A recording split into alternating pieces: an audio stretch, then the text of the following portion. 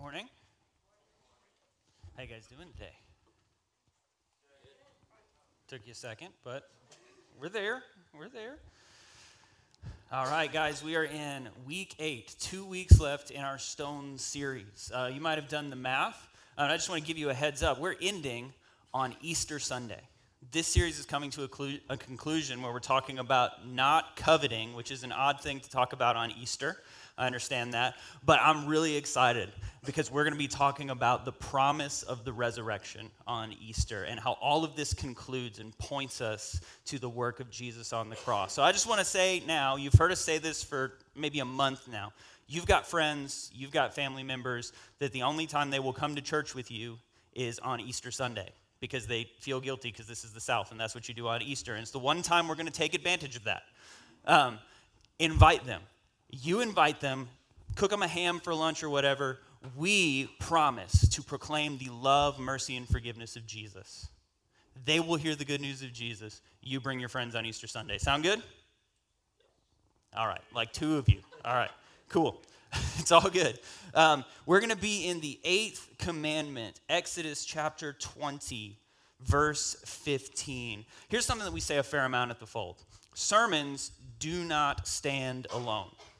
A sermon is not a standalone entity.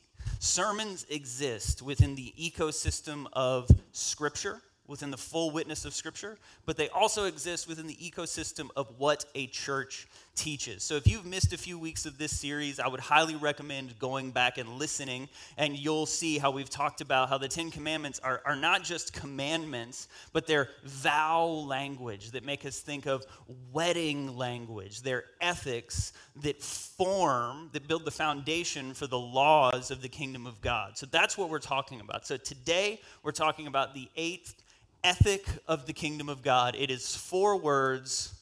Let's jump in. Exodus chapter 20, verse 15. You ready? All right. You shall not steal. Let's pray. God, we thank you that you are truly always faithful, that you are faithful to us right here in this moment, to speak to us and to form our hearts into your likeness, to form us into your way.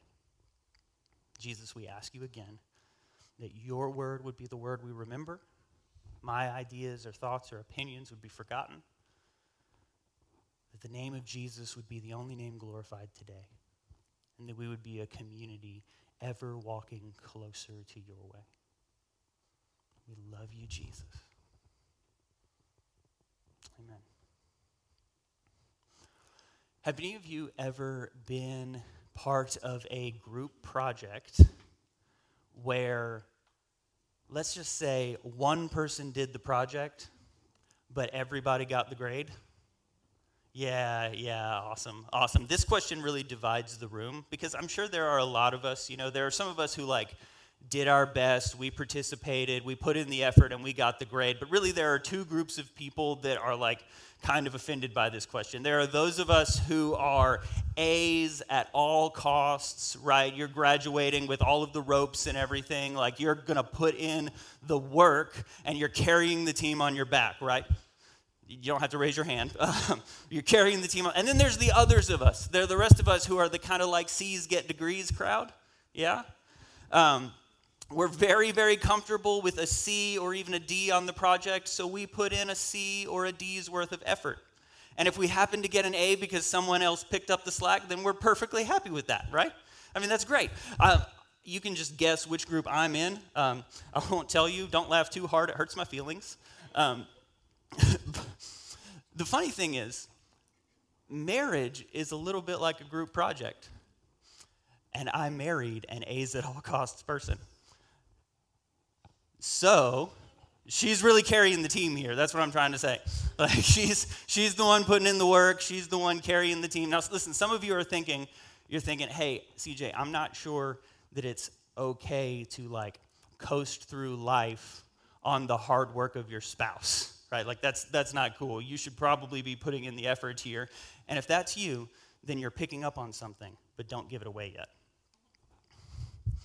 The 10 Commandments, the 10 ethics of the kingdom, they all apply to humanity in any culture. They all apply to humanity from any time in history. They applied when they were written, and they apply now. But I think this commandment uniquely applies to our culture. If there's any of the 10 commandments that uniquely and specifically speaks to us right now in this culture, then it's this one. You shall not steal.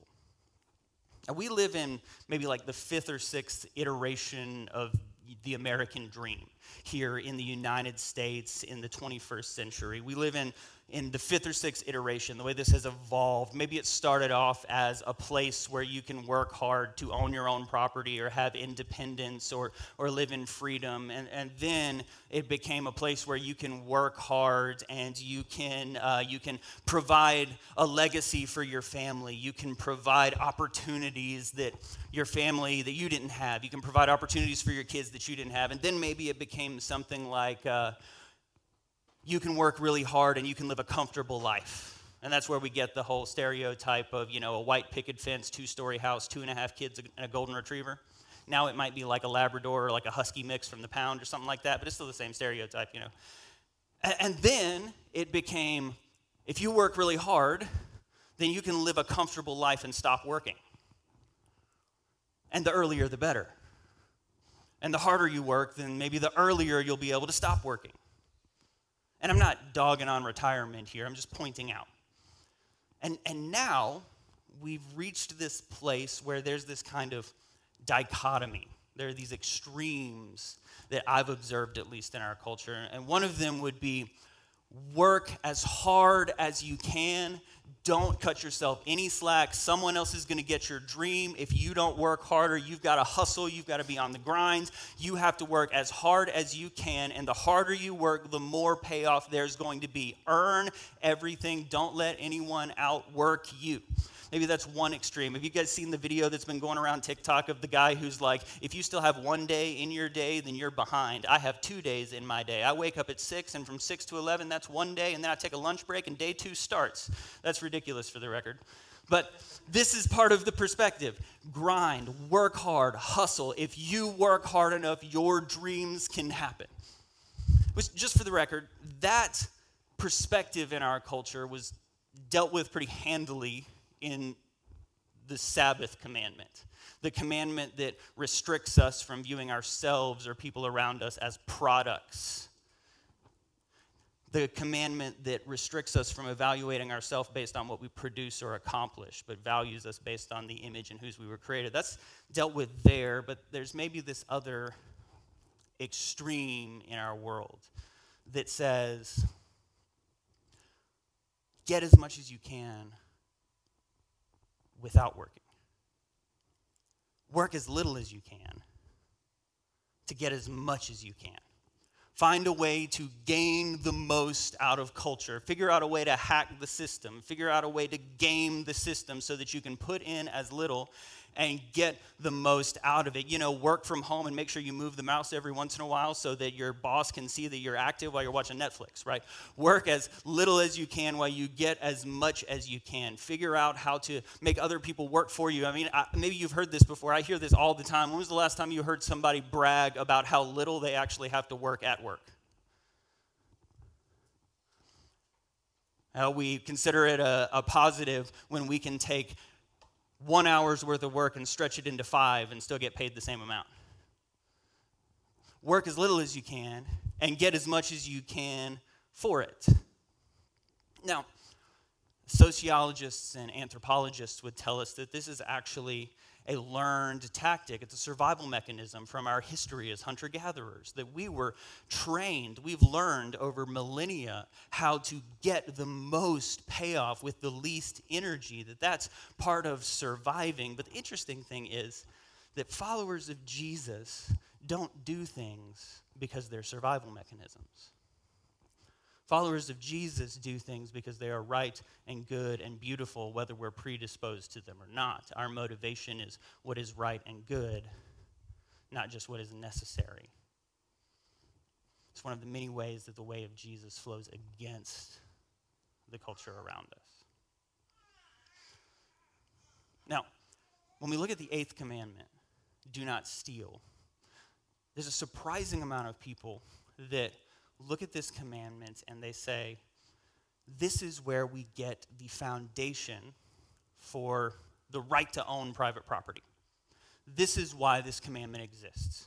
Every person has a God-given right to own things, to be responsible, to be in control of things. Every person has the right to own property, to own the things that they use, and to make the decisions therein. And that's why this commandment exists, because when you steal, you take what is someone else's God-given right to own. You take something from them.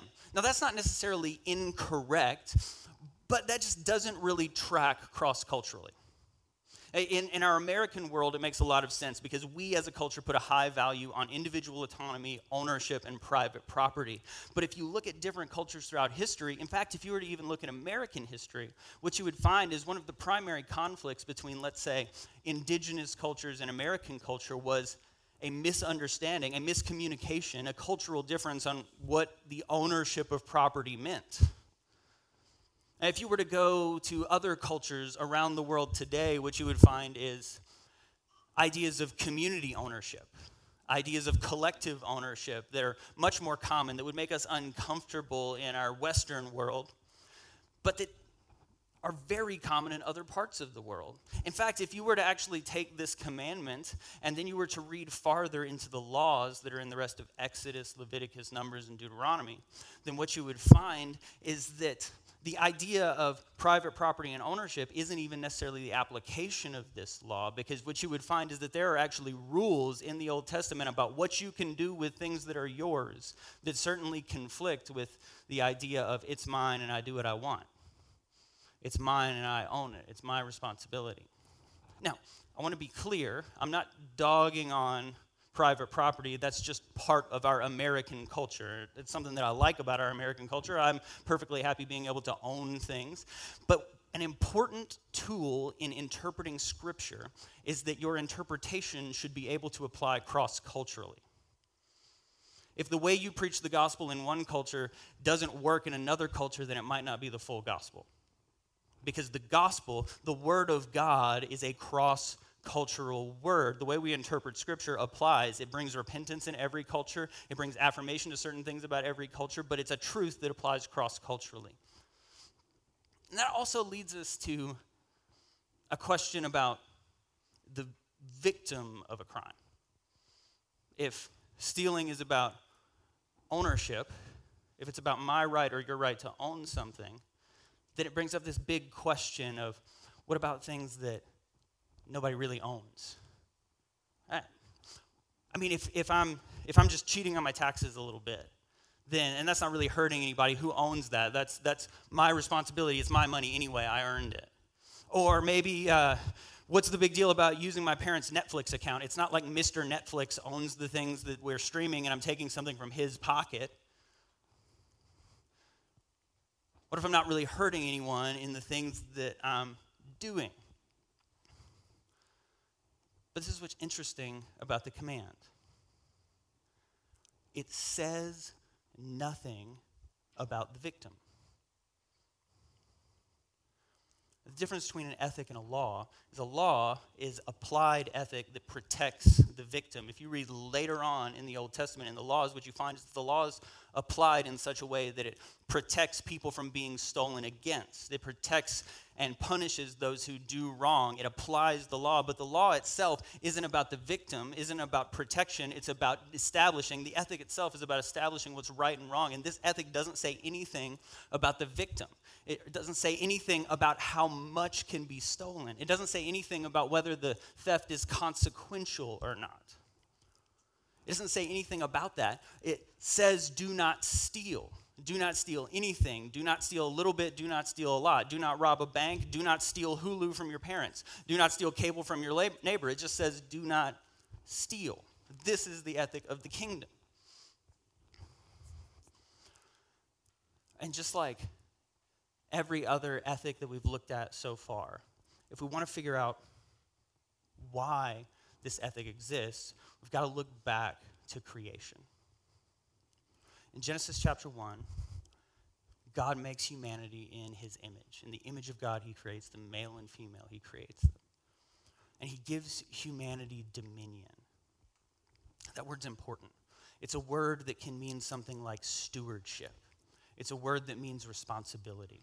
Lots of theologians, specifically theologians like N.T. Wright, have done work arguing that we were created in the image of a good creator God, and we were given the responsibility. We were given the dominion to be co-creators with God.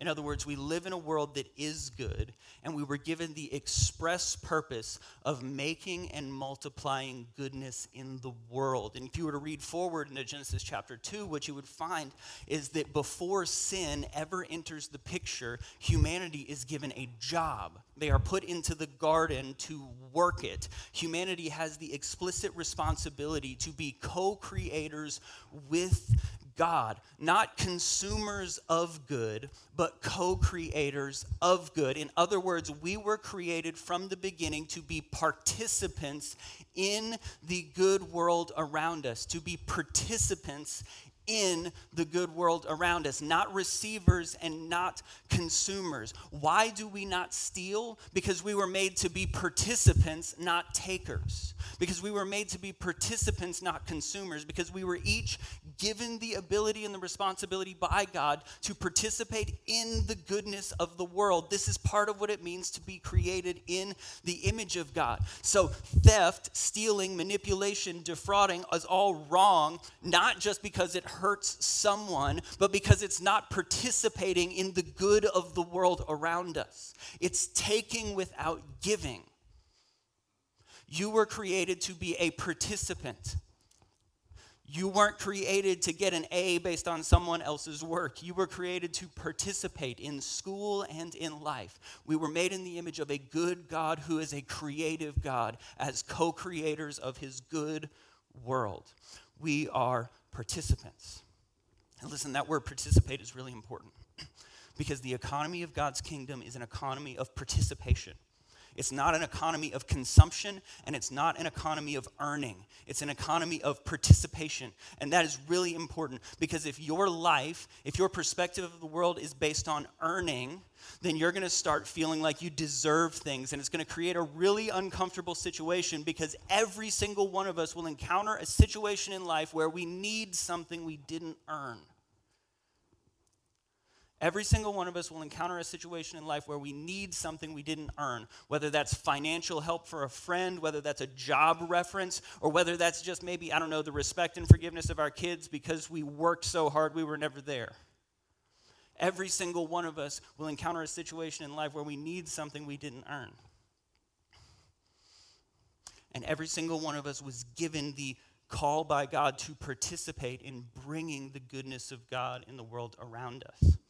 When we take, we extract good without giving good. We alter the balance of the good world that we were created in. Does that make sense? You guys tracking with me? See, this is why, as members of the kingdom of God, we have to be people who go above and beyond to be honest, forthright in our dealings. We have to be people who are not loophole people. We have to be people who are not trying to scheme and scam the system people. You know, it's interesting that people who work in the service industry, it's a common knowledge that Sundays are the absolute worst day to work in a restaurant, right? Yes, I can hear the groans from the audience, right? Because Christians always go to lunch after church and they are always mean and tip bad.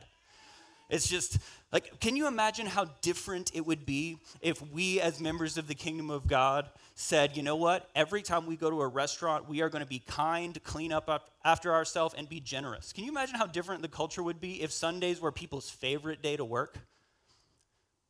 Can you imagine how different our culture would be if, I don't know, like the people who run Netflix were like, you know what, Christians never steal someone else's account. Can you imagine how different the world would be if, like, people who work at the IRS looked at followers of Jesus and they were like, listen, if there's one thing I know, it's that the people who follow Jesus always report their income. Can you imagine how different it would be if followers of Jesus actually had a reputation for exceptional honesty and forthrightness? If people who are followers of Jesus were known for being extremely forthright and honest and respectful and honoring of other people, people who were not just consumers and takers of good, but people who were bringing and multiplying and co-creating and participating in the good around us, rather than just consuming and taking good, can you imagine how different that world would be? Now listen, this is not a super fun thing to talk about, because if I can be honest, I have used a handful of streaming service accounts that I did not pay for in the past. And as I was studying this for this sermon, I found it conflicting, because we live in this dilemma where there are lots of things that seem unjust in the world around us. And there are lots of places where it is normal, justified, easy to defend ourselves in taking advantage of the system, in subtle dishonesties, in subtle thefts. There are lots of things that it is so easy, and we can completely easily defend ourselves saying, well, that's not really stealing. They don't really need my money. It's just borrowing and not giving back. It's just this. It's just that. It's really, really easy to do. And in our culture, right now, at this unique moment in history, it is so common for us to do that. I don't even think we notice it. That's why I say if there's any command that applies uniquely to our generation, to our specific time and place in culture, it's this one. Because we look at the world around us and we find place after place where we can game the system, where we can stretch out our work, where we can stretch out the time at work and put in little effort without oversight, where we can find a way to use one of our 5,000 Gmail addresses to get different free trials for the same account over and over again. There are so many ways that it feels just like it's justified. Right? It feels like it's okay. It feels like Hulu's not going to miss my $3 a month. But the ethic doesn't say anything about the victim of the crime.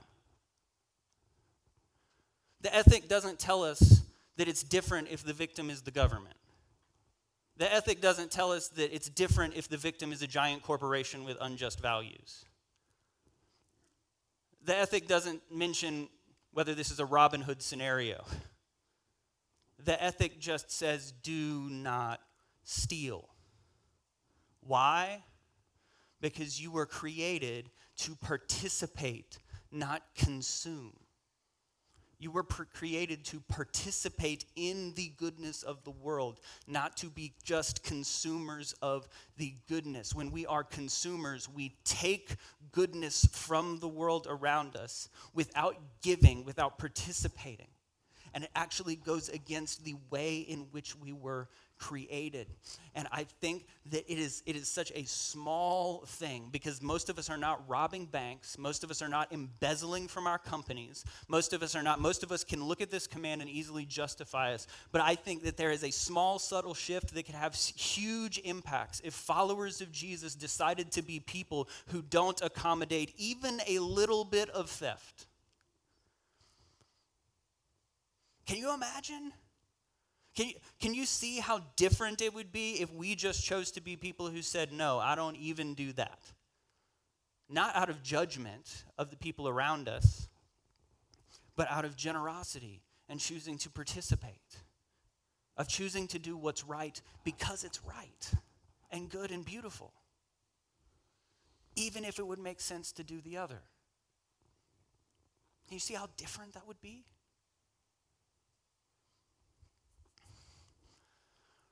We were created to participate in the goodness of the world around us,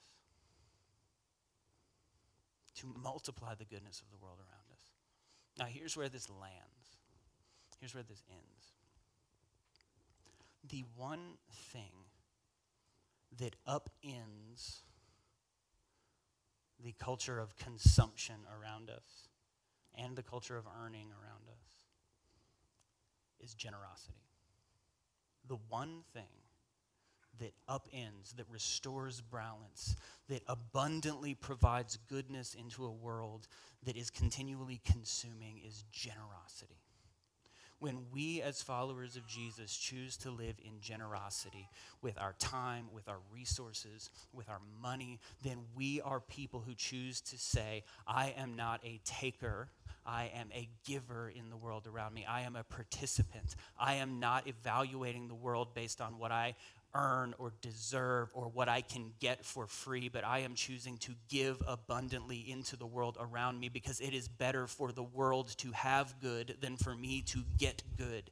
It is better for me to give. Generosity upends the culture of consumption and the culture of earning, and we see that in the generosity of Jesus when he looked at us and said, you cannot and will not participate in. You can't even participate in your salvation. You can't even earn your redemption. You can do nothing for it, but I generously give to you out of my abundance. I generously give to you what you could not do for yourself. It upends the culture of consumption. It changes everything because when we are generously given to, we realize that we've been given something we couldn't earn, we don't deserve. It changes our hearts. It changes the reality of the world around us when we choose to give generously. Listen, this is not a tithing sermon, though I would certainly like for us to be generous people towards the church. What I'm saying is for us to be generous people towards the world around us. When we choose to live in generosity, when we choose to live in abundant generosity, then it upends the culture of consumption around us. If you want to negate any desire for theft or manipulation or taking in your own heart, then choose to give generously. Generosity is the posture of the kingdom of God reflected in the person of Jesus through his death and resurrection, reflected in the Spirit who's continually giving love and mercy and conviction and surrender and abundance to us in our hearts. And listen, I want to be clear, I am not preaching a you can't outgive God sermon, okay? I'm not telling you that if you sow a seed of $100, God's going to give you a check of $1,000. That's not what I'm saying. What I'm saying is that the posture of generosity brings good into the world and we participate in the good. The posture of generosity sows, it plants good into the world, and we are participants in the good. So when we choose generosity in our workplaces, when we choose generosity at the restaurants we patron, when we choose generosity in our homes with our families, then we put into the world good that we then participate in. And we reflect the generosity of God to the world around us. A lot of times in this series, there has not been a lot of clear application because it's been ethics and ideas we wrestle with. This is the one that I think that there is really clear application. It's two things. As we apply this ethic, are there places where we have justified taking without giving? And stop. Sometimes I hate for it to be that simple because I sound like it's oversimplifying, but it is that simple in this case. Stop. Let me be explicit. Stop stealing Netflix or HBO Max.